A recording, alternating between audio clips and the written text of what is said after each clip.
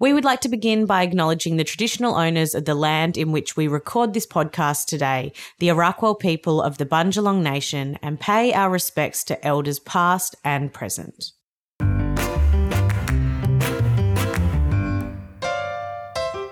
Hello, yummy mummies. Welcome to Beyond the Bump, a podcast brought to you by Jade Caldwell and Sophie Pearce. This podcast is targeted at mums, mums-to-be, and women in general. And gents, feel free to have a listen too. It's a place to have real discussions and ask real questions, no matter how hard, with honest and authentic people. The aim is to have you feeling lighter, more supported, and more understood after every listen. Now, we can't promise that it will always be kept PG, so please be mindful around little ears. Here we go. Hello, Jade. Hello, Sophie, and everybody listening. How are you, Soph? I'm good. I'm tired. Tell us why. So I'm great because we just went on an incredible holiday. It was so good. It was so nice to spend quality family time without the noise of anything else. I feel like I've reached a point where I'm out of that kind of survival mode of postpartum and things are a little bit more predictable. I feel more confident and comfortable with the three of them on my own. Good. I feel like I'm really finding my stride, my new normal, as we would say, in this new parenting of three. So that's really, really great. Awesome time. But I don't know if it's an early 4-month regression, if it's because Pearl's just started rolling, if it's because we were away, if it's the moon, whatever it is. Pearl literally wakes up every hour. Oh. Last night I got excited because from when she went to bed to 1 o'clock, she was only up to her second wake up. So I got excited. I was like, oh, it's 1 o'clock. This is only the second time I'm feeding her tonight. She then, no shit, I reckon was every 30 to 60 minutes until like 5:30 this morning when I was just like, I give up. Let's just get up. So if anyone else's brain feels like it's running out of their ear holes, I feel you because I feel severely hungover, but I didn't even drink last night. So anyway, that's me. Luckily, this episode was recorded before I went away when I was still having about 3 hours of sleep at a time. So I feel like I was able to talk then. Not quite sure about now. So when can you start, or if you're going to start again, the sleep training, sleep teacher process? Well, it's not really like when can you, it's just if you choose to. And I'm just not quite sure like how I feel about it this time and if I want to do it this time or if I just kind of ride it out. I mean, with Goldie, I kind of started putting into place like a routine and sleep training at 4 months. With Poppy, it was at 6 months.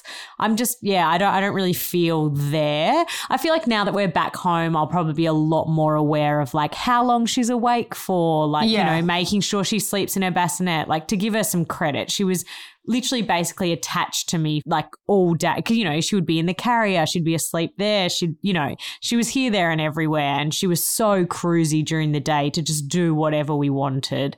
So she got me back at night. They always do. And how are you? How have your last couple of weeks been?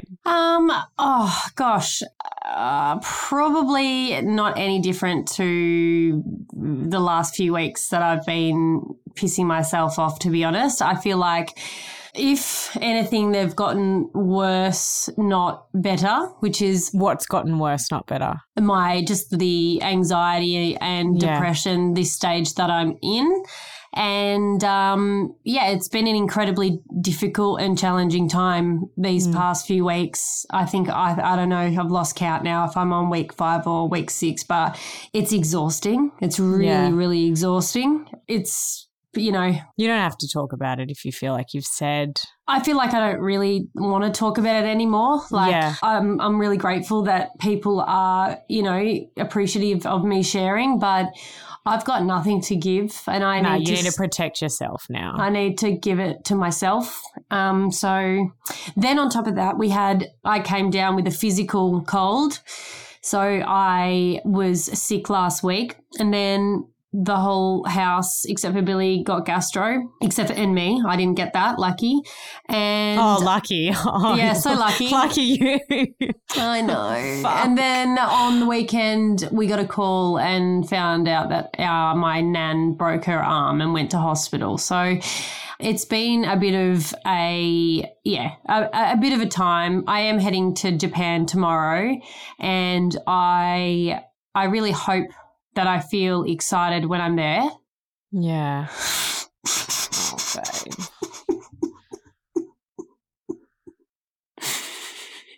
I'm so sorry. I'm just doing the best I can. You are doing the best you can, and that's enough. I'm booked in to sort some shit out because it's just the medication's not working. What we've worked out's not working. Something's not right. I shouldn't have to go into depressive episodes every few months. It's not normal. So we'll get through it, and I just really can't keep doing this every few months. It's really paying a toll. So I just hope that we can sort it out. It can be fixed, or I can work out another way around it. So 100%. Yeah. Because it's one thing to have, it's enough to have one down week, let alone, as you said, you're coming into like week 5 or 6 where you're still just not you. And you just feel like it's your reality. Like it becomes a reality because you feel like this.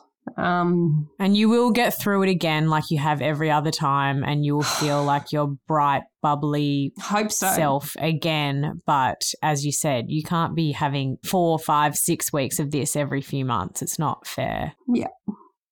Sorry. Well, even in terms of going to Japan, of course you're grateful. Of course you feel lucky for going. But if you get there, you don't have to do all the things. You don't have to look at your list of things that have been recommended and places to try. Even if you go there, chill in your robe in the hotel room in peace and quiet, get some room service. Like, this doesn't have to be your trip to Tokyo where you see the whole of Tokyo. Like, you're just not there. No, I'm doing it for, just to go and have a break. The kids aren't coming, and Nick and I have had this book since prior to COVID. So we were like, okay, let's utilise the tickets and actually go and do it for a week while we can. Now the kids are a little bit older. So we are really looking forward to it. And, maybe it's just what I need to, switch off. I'm not sure. But we shall see. I mean, I know it probably feels like unfortunate timing, but maybe if you just change those expectations, it can actually be the perfect fortunate timing. It might the trip might look a little bit different to what you initially thought. Absolutely. That's exactly right. I just have to embrace it. Yeah. Fuck, what an absolute death. I'm so sick of being on intros at the moment because people are like, wow, so let's get into the episode, and you've just been hit with a rock. So sorry about that. No, that's really – how was your Mother's Day? My Mother's Day was really nice. I got to spend it with Mum, and we took in turns of looking after Harry and Mia, who had gastro. So oh God, yeah, okay. Yeah, it's been honestly, it has been a big time. Also, I'm looking at myself right now. I think I've put on, which is fine. I know people put on weight, but it's just, I'm really looking forward to exercising, eating healthily, and feeling good about myself. It's just been 6 weeks of pretty much eating my feelings. I've just been eating them. And I look like that little that donut app where you eat the donuts and your face just keeps on getting bigger. No, I do. That's just part of you looking at yourself also and not being in your usual headspace. As an outsider, you don't, but I will validate your feelings and you can feel however you want to feel. Donut girl. It's donut girl for now, for sure. That's fine if that's how you want to look at yourself. Yeah, just for now. I love this one. I think this is a bit of rude or fabulous / mum hack, and I've got to put my hand up that I have been guilty of this one as well. Rude or fabulous? My 1-year-old constantly throws her food out of her high chair. After finishing the meal, I don't immediately clean up the mess and I let her crawl around, and after a few minutes, she usually returns to the food and eats another 50% of the food she's thrown on the floor. She eats more and cleans up as she goes. Win-win. That's bloody brilliant. Well done. I think it is brilliant. As long as you can remember the last time you cleaned your floors, I think you're safe to do it. You're safe. Let's get into today's episode. We spoke to the beautiful Jess. She is a speech pathologist, and we chatted all things dummy and thumb sucking. Now, this is something that often seems quite controversial and there's a lot of stigma around it. So we loved this chat. Definitely came out of it feeling a lot lighter. Absolutely. We hope you enjoy. Hello, Jess. Thank you so much for joining us on the podcast today. Before we get started, are you able to tell us a little bit about yourself and what you do? Okay. Thank you guys for having me. My name's Jess and speech pathologist. I also have some oral myology training, so look specifically at the mouth with muscles and the way that the body, I guess, connects. So try to look at things more holistically than just head and neck. I'm also a mum of 4 and have a mix of dummy users and not. They're older now, so that will be good to have some perspective, I think. Do as I say, not as I do. Yeah, we're so excited to chat to you today because we're chatting all about thumb sucking and dummy use. This can be a pretty heated, I guess, discussion where parents have so many questions about, what damage am I causing versus I need to use this to survive. I definitely am keen to hear what you have to say because I have a 5-year-old thumb sucker and I have a newborn dummy user. So this is definitely going to be helpful. What do you have in your family, Jade? So I had 2 dummy suckers, and I think the biggest thing about this chat is so much conversation of what people think and what you should and shouldn't do, and there's just so much head noise. So I hope that we can just answer a few questions. One of the biggest questions is there one that is better than the other? I get asked that a lot. And the answer is no, not really. So I just want to also be clear that we are talking about typically developing babies and kiddos. It is a little bit different if there's other factors that come into play. But certainly for, kids who will say, or babies who are typically developing, I would say there is no better dummy. I would say whatever works for your family and you guys. So if you're into the natural soothers, that's perfectly okay. If you just grab a packet down the supermarket and that works, yeah, there is no better dummy than another. But is thumb sucking or dummy sucking better than the other? That's a really interesting question. I'm going to say that dummy sucking is easier to take away because you have control. So whereas, with thumb sucking or finger sucking, and we call those oral habits, then obviously our children and babies are in control of those. So when we come to wanting to support them to not do it anymore, it becomes more tricky to take that away. And you don't really want to saw off their hand. I mean, that's a bit extreme, isn't it? But I will say during the actual use of it, having a thumb sucker and a dummy sucker, the thumb sucking is easier because I never have to find it. I never have to worry, is it clean or not clean? I never run out of it. She's got 2 on the ends of her arms and they're with her wherever she goes. Absolutely. And so there's pros and cons of everything. I think some people have a real stigma attached to children and babies putting fingers and thumbs in their mouth. And initially, even when babies are typically just exploring with their fingers and thumb, we want them to do that.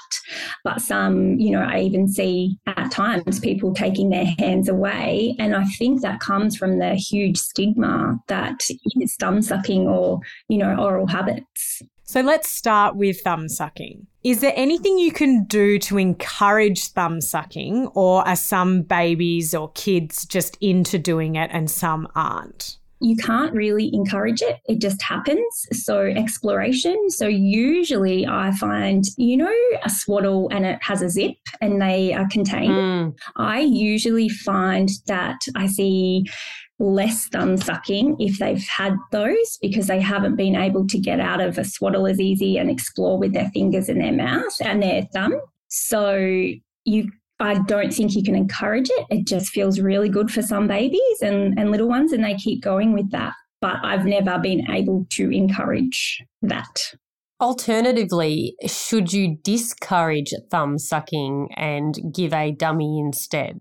No, because using our fingers and thumbs and dummies, whatever babies put in their mouth is a really good thing. It helps with so many different factors. We talk a lot about the negatives of thumb sucking and dummy use. You hear them constantly, but there's actually a huge benefit to using and doing both.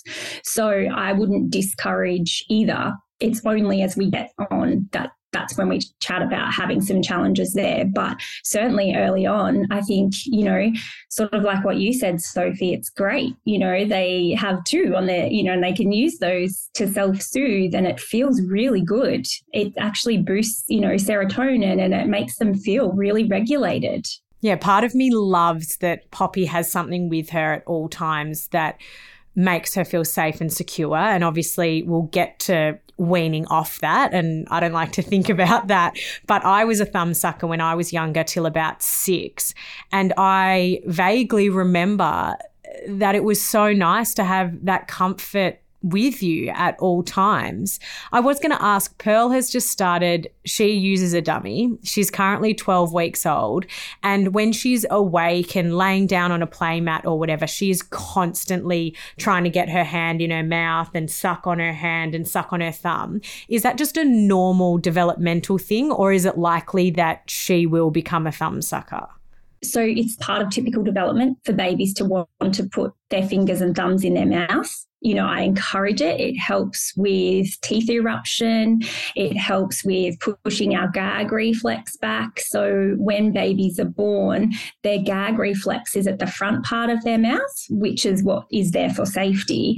And what happens is as we naturally introduce, teethers or fingers and thumbs, that sends that back. So we really want to encourage it. So then when solids are introduced around that 6-month mark, we see less gagging if they've had lots of exploratory play, whereas if they haven't, we might see some more gagging as a spoon or food into their mouth. I guess we know about thumb sucking and oral habits is that it does run in families.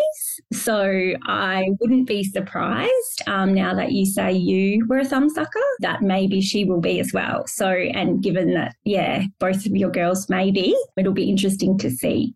We definitely know that putting a dummy in won't stop thumb sucking. So what she will probably do if she's inclined to really suck her thumb is that she might just push it out. Well, that's kind of what she's been trying to do. She tries to get her arms up her sleep suit, which is like still contained at her age, and she knocks, because she's trying to get to her hand, she knocks her dummy out. So should I pop an arm out and she might just start sucking her thumb? Well, I think so because, if we look at development in terms of swaddling, that should really be on the phasing out side anyway. So if you think about whole development, that's probably where you could start by doing some tie wrapping, but maybe leaving one arm out and, seeing what happens, because I think she'll naturally just go to potentially, oral habits as opposed to the dummy. I think she's going to sleep 12 hours tonight, Jade. Here's to hoping. That's what you just said, right? I definitely said that, yes. So what are the main concerns with thumb sucking? We know that thumb sucking and finger sucking is part of typical development. And if it's before 3, we don't need to worry at all. So it's all part of development and typical development. It becomes, I guess, more of a, I'm not even really going to say issue, but something to consider if it's still present post the age of 3. And does that mean at 3 years that you like you said, Jade, cut their fingers off? Absolutely not. But it's certainly, let's have a look at potentially, can we restrict this at some times through the day? and that's gentle restriction as well. It doesn't need to be, very negative, but just having those conversations, being mindful about when we're sucking our thumb. And it's interesting to hear that adults who continue to suck their thumb, who do that in the privacy of their own home, maybe at night when they're really stressed out or they're really tired, and they have learnt to do those oral habits when they need to get that self-regulation. And so we're just really supporting our little ones to do that as well. So how would you restrict? I'm very, very interested because Poppy tends to do it, say, when we're in the car. She has an association between, she has a doll that she rubs its hair while she sucks her thumb, or if she doesn't have the doll, she rubs her own hair. And it tends to be, if she's watching TV, if she's tired, if she's in the car, or when she's going to sleep. So do I gently try and, discourage it, but in a positive way, like in the car first, or how do you do that? Because Poppy's 5, I would really chat to her. So I'd be, looking for some maybe books that you could chat about and talking about, when we suck our thumb, do we see do other friends suck our thumb? And you don't want to make it into something negative because, like you said, Sophie, you remember it being so amazing to do as a child. You don't want to make negative associations, but maybe have a chat to her and come up with a plan together.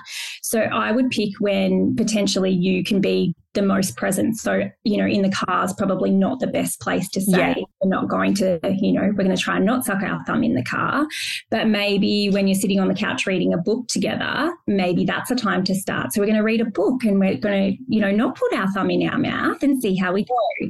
And then it's just really supporting her to feel empowered and in control of that herself. So I was a dummy sucker to the point where I had one in my mouth, apparently, one in each foot and one in each hand. And that's how I would sleep. And I was 5 and my dad said, "You're a big girl now. We're about to go to school. I think it's time that we bury the dummies, and we just, that's it." And we did that. And I was so upset that a few days later, went to dig up to try and find the dummies in the jar and they were gone. But after that, I was like, oh, well, and I just never really needed it anymore. And I find that and I know we'll talk about dummies soon, but I find like when I told Billy, who was around 3 years of age, "Billy, the tooth fairy is going to pick up the dummy to give it to another baby," literally a few days later, she was like, meh.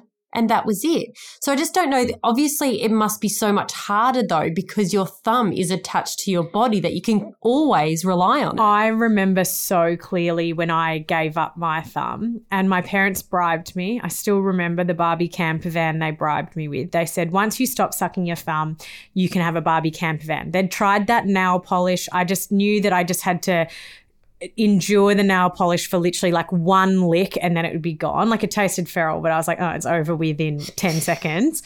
And I wanted this Barbie camper van so badly that I would sleep on my arms at night.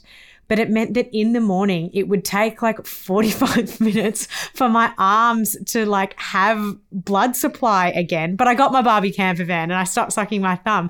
But so like how do we do it at night? Because surely that's just an innate thing that they do. Absolutely it is. And that's exactly why I guess this comes into the next point of discussion is that if by 3 you start thinking, oh, I'd really like to, start thinking about weaning off some oral habits, and doing some gentle approaches, and it's really challenging and you get to 4 or 5, what they're finding now is that there can be underlying causes. And when I say causes, I mean things like gut associations with health. So when babies or little ones are sucking their thumb, it can be, releases serotonin. It can also help with, swallowing and help to relieve, say, reflux or sleep disturbances. So really checking in, I guess at that point of 4 or 5, that's when I would start thinking about seeing somebody if it hasn't worked in terms of your own gentle approaches, because I'd be looking at things like oral structures, or are they a mouth breather, and are they really needing that extra support So is oral habits, thumb sucking or finger sucking, are they masking something? And that's where I'd be, I guess, tapping into a professional at that point. And what are the main concerns in terms of what thumb sucking does? Is it more than affecting teeth? I would say that's the main reason. And then, of course, masking if there's other things going on and just social things. So some people have a huge issue with, people sucking thumbs. I'm sure you guys have heard it down the street, particularly you, Sophie. Why is your little one sucking their thumb? Or get that out of their mouth. And so I think it comes back to fitting in, really, as much as you don't want to say that. So I think they're mainly the two factors would be, pushing out those particularly front teeth at the top, pushing those forward. And is that permanent? It can be, and it depends on a few factors. So we talk about how intensely, the little ones are sucking their thumbs or fingers, and we talk about also the duration as well. So are they doing it for a really long time? Are they doing it really intensively? And how often through the day are they doing it? And that's where we really try to, I guess, jump in with some of those gentle strategies to support that. I know that we're talking about thumb sucking and we're talking about dummy sucking, but my third child sucks on the end of a bunny. And these jelly cats, not that they are sponsoring this episode, well, it might do the opposite. Yeah, it might be good for them or bad for them. It's not just my child, it's loads of kids. But in particular, Yumi uses one ear to obviously like what Poppy does, wrap and rub. And then the other one she sucks on. Now, one hygienically, it's so disgusting. It gets dragged on the floor, put in her mouth. I mean, she rarely gets sick, so I don't know if that's actually helped. But also, it's at night, you hear this like this ticking sound because she's really, really soothing herself. So is this a part of like dummy sucking and thumb sucking where we've got to get to a point, she's 4 now, that I say you're a big girl, maybe it's time to give up the bunny? Yes. So I would say that sucking an item like the jelly cat, and I've seen that so many times. And is it riffraffs? Are they? Yes. Yeah. Yes. So lots of sucking with those as well. And I would say I would put them in the same category as thumb sucking. So if, another gentle, I guess, technique is that you can go in at night and then make sure you take it out of their mouth. So then they're not necessarily, they might be gently going to sleep sucking it, but then you make sure you take it out. And I would just be approaching it in the same way as you would a thumb sucker or dummy user, really. It falls under the same category. So it feels really nice. Someone wrote in saying everyone seems to be getting braces when they're older nowadays anyway. So why does it matter if we move the teeth around with our thumb? That's a really fair point. At the end of the day, you're the parent and you make the decisions. And if you're really happy with your little one having a dummy until they go to school, knowing that maybe it might, impact on some things we'll chat about soon when we get to dummy use or thumb sucking, and that that's the outcome. That's your decision as a parent, I think. So I think it's, whether you address things now or you address things later or maybe both, we don't know anyway. So I think it just comes back to the parents making those decisions. And what can we do if their thumb keeps getting blistered and sore? Yeah, that's a really tough one. I think that comes back to that frequency and intensity. So that's, pending their age, that's where I'd be looking to, I guess, support, pending how old they are and what they understand. But, introducing a little code word for when you notice they're really going hard on sucking on their thumb might be a nice one, just to reduce some of that intensity.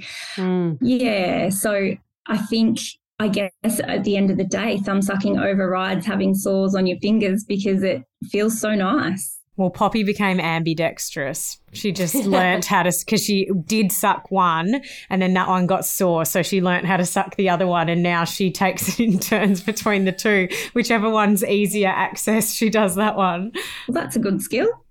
So you said, if they're around 4 or 5 and it could be masking something and it's like time to maybe see a professional, what are other things that professionals will put in place? Like I've seen some kids have a wrist guard type looking thing. What's the next step if that gentle chatting about it isn't working? So no matter who you see, it should be individualized. So I would never seek a program that's just one size fits all, because I think that, you really need to look at the individual situation. I think from a professional standpoint, it's just making sure that masking isn't there. So really, if you're seeing a child and you feel like it's just a prolonged thumb sucking or finger sucking and there isn't any masked issues, then there are other avenues such as, there is a thumb guard that you can get. Like you said, Sophie, they can do nail polish, that tastes awful. There's lots of things like that. And that's when you do get into some of those restrictive type approaches. My cousin was about 13 years of age, I think, and she ended up wanting to get braces, and they actually put a guard underneath her front teeth. So it actually deterred her. Well, she probably couldn't have got the same suction. Yeah, so what they did, it was like a metal thing, so every time she went to put in to soothe, she couldn't do it. And she had to do that before she even got braces. So that, for an older child, is another way of getting them used to going, oh, well, actually, this is not giving me the comfort that I usually have, and they end up getting over it. Exactly. And it's exactly the same as having what is it called? Like a glove on, for example. Yeah. Yeah. So it's just that restrictive, really, to not get that same feeling that feels really good. And so they're not going to continue to do that if it's not giving them what they need. All right, now moving on to dummies. Okay. Do they deserve the bad rap that they get? Absolutely not. I am a pro-dummy person from being a mum and a health professional as well. I think there's lots of pros for using a dummy. It's more just when there's prolonged use past what is recommended. All right, so let's start with the pros. Yeah. Let's be positive here. Yeah, absolutely. So pros are that, it feels really nice. So babies suck and then they get a boost of serotonin. So it feels really nice. When you guys take your babies to get their immunizations, and they often say, oh, just pop baby on the breast while we do that. So it's the same feeling. It feels really nice. It can mask, gentle uncomfortableness and pain. It can help with, general skills in terms of using our mouth and lips and tongue, and it helps with sleep. This makes me really sad, though. It's like you think about the pros and it's nurturing, it's comfort, it's this, it's that. And then here we are going, all right, it's time to stop all that comfort and nurturing because we've all made a decision that at this age you guys can't do that anymore. So let's call it quits. And it's like, but everyone's finding comfort. Such a hard time. Yeah. Absolutely. And I think that's why the key is to remove the dummy before they're one, so you're not getting into that territory of that. Before they're one? Yeah. So before they're one is when a dummy should essentially be taken. And remember, do as I say, not as I do. I will jump in. Like my little boy, he was nearly 3 and I knew that it was time. I could tell by looking at him. He had, his front teeth were really moving forward, and we were going overseas for my brother's wedding. So I thought, I'm just not going to pack any. I don't know what I was thinking. And when we got there, it was just awful. And my brother-in-law said, I am off to find a dummy, a pharmacy, something, because it was so horrific. But day 3, we were done, never looked back.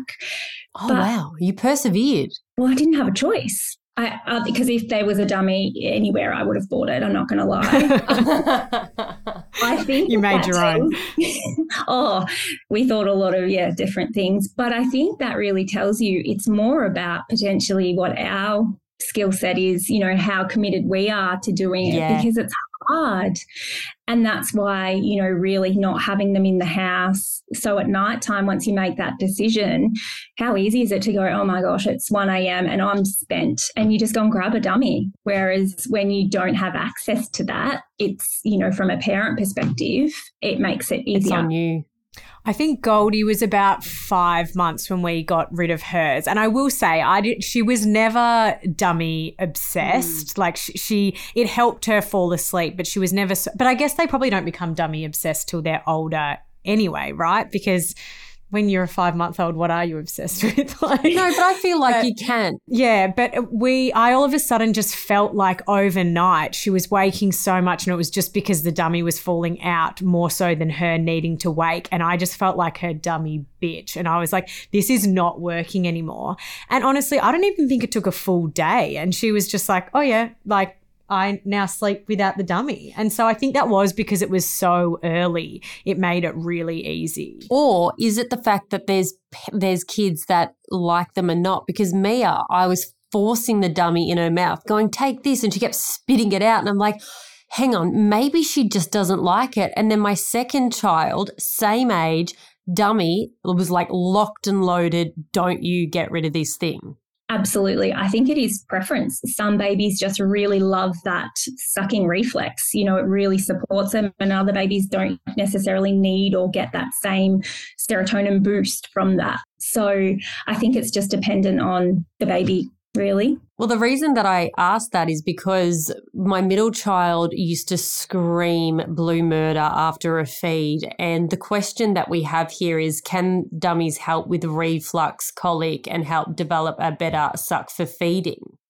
Does the dummy help with upset tummies and upset babies? Obviously, because they shut up when you put the dummy in their mouth. Exactly. Yes, they do. So that's part of the pro and why I love them so much, because you know, if you've got a really upset baby and you know they're not hungry, then putting a dummy in is really soothing for them, and it can really support with their upset tummies, reflux, colic. So I really love them for that reason. We somewhat forced the dummy on Pearl. She definitely didn't. She spat it out a lot when we first started, but we persevered because we just felt like, okay, if we're going into life with 3 kids now, we need some form of tool other than the boob. Like, I'm not going to ignore her if she's hungry, but I was like, I just need to be able to buy myself 3 or so minutes here and there if I'm literally in the middle of something and she just needs to cluster feed and cluster feed and cluster feed. And so I felt like that really helped, but we had to really persevere. She didn't want it at the start. Absolutely. And I hear probably the opposite. Like, how do I get my baby to take a dummy? And you know, I think that's where it becomes really tricky, because some families, you know, mums go into hospital to have a baby and you're frowned upon for taking, you know, a dummy with you. So they're not really sure even how to introduce it because it's so shunned to a degree. And so you're just on your own. And like you said, you're just shoving it in, hoping for the best. And then sometimes it doesn't work. So I think it just comes back to, how much you really want your baby to have it, how, much perseverance you have, and then just being gentle with it. When should you introduce a dummy? They say bottle-fed babies from birth and breastfed babies between 4 and 6 weeks once breastfeeding is established. And there's some research around that, in that there is can be essentially some nipple confusion, but I think it's more around, breastfed babies might cry, and then instead of feeding them, if you put a dummy in, you might miss those hunger cues. So I've breastfed all 4 babies and offered dummies from birth. I just guess, I try to tune into when they might be hungry as opposed to when I actually need them to take a dummy to get me 3 minutes to cook dinner. Yeah, I'm not going against evidence. And obviously it was my 3rd baby, so I feel like maybe more I would know what a hungry baby looks like. But I can assure you Pearl is not keeping the dummy in if she's hungry. And look, that might not be the same for all babies, but I feel like, I don't know, anecdotally, I feel like they make it pretty clear when their dummy is not what they are looking for. I tend to agree with you. And definitely if that was that easy, I think we'd all be, doing that overnight. We'd have sleeping babies that, go 8 hours like you're going to get tonight, Sophie, apparently. And 12, 12. Yeah. So I think, it is about using your, I guess, best judgment. And, maybe I know that, babies who are breastfed generally feed more frequently. So taking that into consideration, certainly, rather than just, I guess, popping a dummy in every 3 hours. But I tend to agree with the both of you from a personal experience that, a hungry baby will not essentially settle. with a dummy instead of a feed. I remember when Billy she would have been around 12 weeks and she had some sort of reflux or colic. We still don't know. Dr. Golly and I talk about it. I don't know what she had. Anyway. She wasn't happy. She was not happy. And I grabbed 2 dummies and I was like, I can't do it. I actually, as a mum, hearing her cry, it was tearing me apart. So mum came up and she went to the chemist and she bought 7 different dummies and she persevered. Like she was a grandma on a mission and she just sat She there. had it up against your nipple. She's like, which one looks the most like Jade's nipple? But I didn't. She took her away from me because obviously I was stressed and over it. And she sat there and then she came up, like there was just one, she kept on persevering. And then there was just this one style dummy that Billy took to. And that was it. And honestly, that night I was like crying in happiness because I was like, thank you. This is actually mentally and physically and emotionally saving my life right now. My word of advice, if you don't mind what dummy your child has, get one that is stocked at your local chemist or supermarket because I swear the dummies go wherever the second sock goes to some part in your house that you can never access again. I bought 6 last week and I think I'm down to 2. I don't know where they go. I don't know where the socks go, but they go to the same place. And so if it can be somewhere that is easy to grab more, that's my word of advice. Except when you're weaning them off the dummy, then they find them. It's like, hey, I thought we lost these and then they just magically appear. So even more reason to do direct to boot or click and collect or whatever. Don't take your kids to the supermarket. Yes. Do dummies reduce the risk of SIDS? Research says yes. We don't know why. They're still, I guess looking into that. And there really is not one reason that they have found as, to why. But yes, there is direct links, which is amazing. And is thumb sucking the same or is it just with dummies? They haven't researched thumb sucking. Why? I don't know, actually. I think maybe it's harder to potentially monitor and potentially early on when SIDS is more prevalent, it's probably not as an intense sucking action as you would see with a dummy. So we see that later on as opposed to early, in the little one's life. So we've talked about the good parts. What are the main concerns with dummies? So the concerns, I guess, really amp up once the little one is 1. So from, 0 to 3 months, they say certainly you can use at night and, through the day to soothe. And then 3 to 6 months really start having it just for bed. And then 6 months to 12 months, bed only with the idea to wean by their first birthday. And then post 1, we can see challenges that may erupt with dentition, so the way our teeth are structured, speech, sound development, language. So if you've always, got a dummy in your mouth, it can be tricky to understand you at times. Increased saliva is another one. So we know that, putting things in our mouth does increase saliva production. So that's another reason as well. Billy actually had her teeth around the 3-year mark were quite wide and starting to become a little bit bucked. And the dentist said to us, it would be a really good time just to remove the dummy because that's what it seems to be doing. I had a dummy, however, had several dummies and never had an issue with anything happening to my teeth. But with Billy, because it was her first teeth, they absolutely went it was incredible the change. You look back at her mouth then to now, she has the straightest teeth. As in once you got rid of the dummy. Yet it just, their gums at that age, and I don't know how long this goes for, but kids, it all just moves and straightens, and it's just strange how you get rid of one thing and then all of a sudden everything changes back. Absolutely. And I can look at a little one and see straight away if they're a dummy user or a thumb sucker. You just get sort of used to picking those, I guess, patterns. How can you tell? I can see the way that the mouth is structured and the way that the teeth form over. So it's not necessarily the dummy that makes your teeth come forward. It's that your tongue position, the way that it sits in the mouth when you're sucking a dummy, impacts on the way that your teeth move forward. And so by looking at them, you can really, they have a pattern and you can really see the way their teeth look. Hence why they say before their first birthday, you know, really before all of their teeth are coming through or have come through. And so if they're less than 1, what's the best way to get rid of it? Do you just go cold turkey? I think it comes back to your parenting style.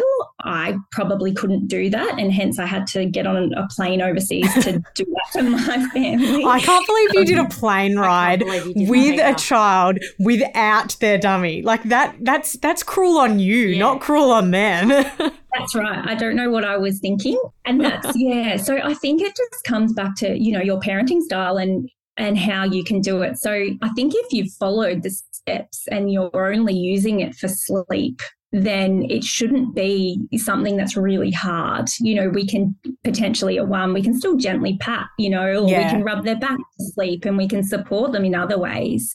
You know, offering like a comfort is a really nice one as well. So yeah, there's lots of ways that we can do it. Some people do go cold turkey, and, you know, if that sits with their parenting style, you know, some people cut them, and I don't do that. But, you know, if some people want to do it, then I guess at the end of the day, it's what sits, well, as a family, how you're going to tackle it. I guess if maybe you introduced some other sleep tools while they still had the dummy. Exactly. And then got rid of the dummy. Like I used to connect the dummy to a little comforter, and we kept the comforter and gave the dummy up. And then when we gave the dummy like up, those dummies that have the soft toy attached to the end. Oh, not those ones. There's, but similar. No judgment if you No, but very similar. But funnily enough, when we got rid of the dummy, she was like, I don't need this comforter. And just piffed the comforter. Exactly, because I think the attachment was probably to the dummy as opposed to the comforter. Absolutely. Can I make a note on those comforters that are attached to the dummy? And, yes, please. Okay. And also the chains, you know, like all the chains, their names. The clip thing. Yeah. It's a big no from me because they add weight. So they add weight to the dummy, hence why it might feel really nice because it almost, you know, gives that extra sensory input, but it also impacts on them pushing it out even more so or more forward. Oh, well, that's where we went wrong. It's not wrong. It's just how do you know? But if you think about, I guess, a little, let's say, you know, 14-month-old toddling around with a dummy and then something hanging from it, even a clip, you think I'm just attaching it to their clothes so they can find it. You know, that extra weight that they're getting when they're sucking on that is, definitely not what we like to see from an oral development perspective. Speaking of dummies falling out, are you meant to sterilise the dummy after every use? How often should you be replacing them? Put it in your mouth. Is it fine that I pick it off the floor, pop it in my mouth and then pop it in hers? What should we be doing? Okay, so there's no set rule. So it's every time you use a dummy, this is the guidelines, that you're to check it's intact and clean and pop it in. That's the direct sort of way about it. I don't know what parent could possibly do that, because I think I would just whack it in regardless, as particularly in the middle of the night. I think that if it looks okay and you've cleaned it, you know, let's be honest, once a day, once every couple of days, I think that that's okay, depending on the dummy too. So I don't know what you call them, and they're all in one and they're orangey natural dummies. Yeah. Oh, the rubber ones. The rubber ones. So I think from a cleanliness perspective or hygienic perspective, there's no little bits that saliva can get into, whereas the 2-part ones, it's obviously it can get a bit, you know. Gross. Yeah, pretty gross. So I would just make sure that you're, you know, I think it's between 0 and 6 months you're to sterilise, and then 6 months post you can use warm soapy water. They say absolutely not to put in your own mouth and then put in their mouth, because we obviously all have bacteria in our mouth, and so then we're actually putting that bacteria straight into their mouth. So the floor is probably cleaner than my mouth? Correct, yes. Wow. So definitely no popping it into your mouth and then to babies. Yeah. Noted. Hang on. Noted. So you're saying if I'm down outside or up, I'm in the supermarket, the dummy drops on the filthy floor, I'm better off popping it in my kid's mouth, or would you use a baby wipe or something to clean it? If that, I would probably, if I'm talking from a professional point of view, I would say, okay, we can't use that dummy anymore. It's fallen on the floor and it's probably got germs on it and I can't put it in my mouth because it's got more germs. I would have a spare that's already sterilised, Jade. Clever. And what about in your personal opinion? Oh, look, I think it depends how cranky. I put it in my mouth and then put it in Depends there. how much the child's crying. Exactly. Pending, I don't know. I mean, you just have to use your best judgment because I know there's no way I'd be putting something on a dirty supermarket floor into my baby's mouth. So no. Yeah. And there are days where, like, you're the mum where you're like, oh, yep, don't worry, got the backup, like, got it all together, the baby bag's here, the nappy bags. And then other days, which is the most days, that's the only dummy we've got. And I can't find any others. I'm not looking for anything in the whole world. And you're like, that's all you're going to get. So I remember my grandma always going, Jade, stop putting the dummy in your mouth and then giving it to the baby. And I was like, maybe right. Yeah, well, turns out she's right. What's with the older generation being so against dummies? Did they not use them? Well, they're relatively, if you think about it, they're relatively new-ish. How new? I would Should I Google it? Yeah, I would Google it. That's a great idea. I'm Googling it. I mean, our generation and would have had dummies, but I wouldn't imagine our parents would have had dummies. Like if you think about photos of your parents as babies, I don't think I've ever really seen like a dummy in their mouth. Yeah, that's true. Pacifiers were invented in the early 20th century. The modern version of the pacifier was patented in 1901 in Manhattan. But when did they really become like widespread use? Yeah. I'm not sure. We'll go with that. Yeah, none of our parents' baby photos had dummies. I read some really interesting information yesterday and it said, dummies are only to support parents and mums. And I thought, yeah, of course they are though. Like, let's be realistic. Of course they are. And I don't think there's anything wrong with that. Don't we use lots of things? And the kids are fine with it. Like they're pretty content. Last time I checked. Yeah, well, that's just classic, like, oh, it must be a bad thing if it's only to make a parent's life easier. Yeah. It's like, doesn't making a parent's life easier then in turn, isn't that beneficial for the baby in other ways, even outside of the dummy? Well, you could say the same thing for a pram. Like, really? Yeah. Really. It's not for the baby. It's actually for us. So I don't know where that generation stuff comes from. But, yeah, I think just own it. Like if you're happy, babe's happy, does it matter? Absolutely. So we've said that it's best to get rid of before 1. Yes. What if I'm listening, my child is 18 months old and dummy obsessed? Mm-hmm. Is it best to then wait until they're 3 or so and they can comprehend what giving up the dummy means, whether that be a dummy fairy, the Easter bunny, whatever, or should I get rid of it as soon as possible? I would definitely try to get rid of it as soon as possible because we know, I guess, the reasons behind why we shouldn't have it.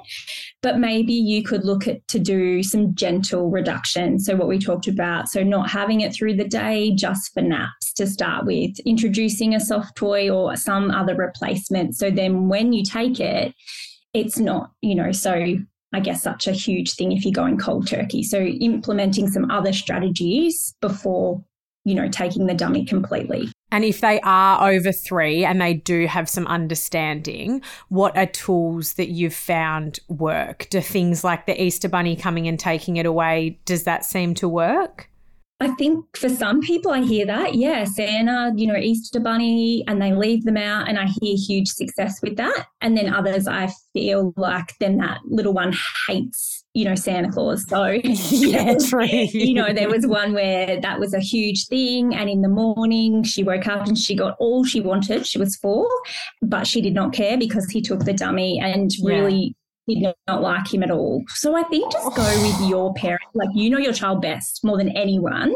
And so I think you'll have that understanding about how they will cope with I guess, giving it away. You are right. And it's also gauging where your child's at. Like I felt when I was asking Billy that she was pretty happy to help little babies and give the dummy to the babies that I kept on saying needed her dummy.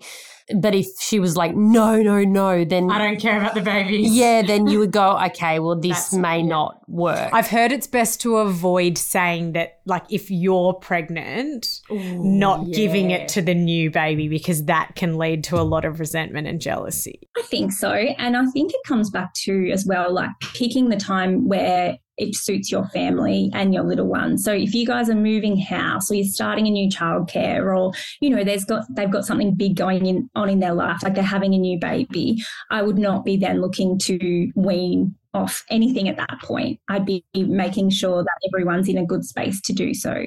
Because like I talked about earlier, it's a lot on a parent as well. So you're the one that's probably going to be getting up in the middle of the night and doing those other things to support. So you need to be ready as well. So I think it's a combination of you being ready, good time in your life as best as possible, and also like minimizing, I guess, if there's any big events that could be happening. I wonder how it would go down with Yumi if tonight I cut her bunny's ears off in her sleep and we just said that, I know it's horrendous, isn't it? I'm 31 and I would be scared. No, but imagine if we just, oh, look, Bunny's ears fell off. Yeah, and that's it. You have so much wildlife in your house that she'll probably think that one of the snakes or the bats took the bunny's ears. Is that where you're thinking you're at, to cut her the ears off? Well, I'm not anywhere near anything. I'm just sort of... Does she have it during the day? She has it during the day when she's at home and being a little bit lazy. And then at night, because she sleeps with me, it's very, like, I don't like hearing snoring and I don't like hearing the ticking, the sucking that she's making when she, like, every now and then she'll put it back in her mouth. You can hear she's asleep, but and I have tried to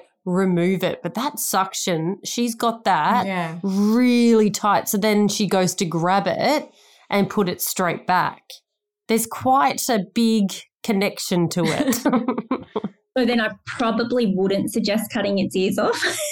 Good. But yeah, I think, because you do sleep with her, could you have a chat before bedtime about, could we try something different tonight? So you're not taking the bunny away. Okay. But could you do back rubbing or hair, like playing with her hair, and then really encouraging her. So if you don't pop this in, your mouth tonight, like I know it feels really good, but this is what we're going to try, then maybe there's, a bit of a gentle reward system as well. Brilliant. Yeah, I'm going to give that a go. Like Sophie said, really reducing it through the day as well, I think would be a good start. So we just have our bunny in bed, and then I wouldn't even be having it out through the day, because we know that for her that association between holding it and popping it in her mouth is really strong. So if you just keep it in bed, you might try and even just break that through the day. Great idea. And just consistency. I think I'm going to do something similar, because Poppy has such an association with her doll and sucking her thumb.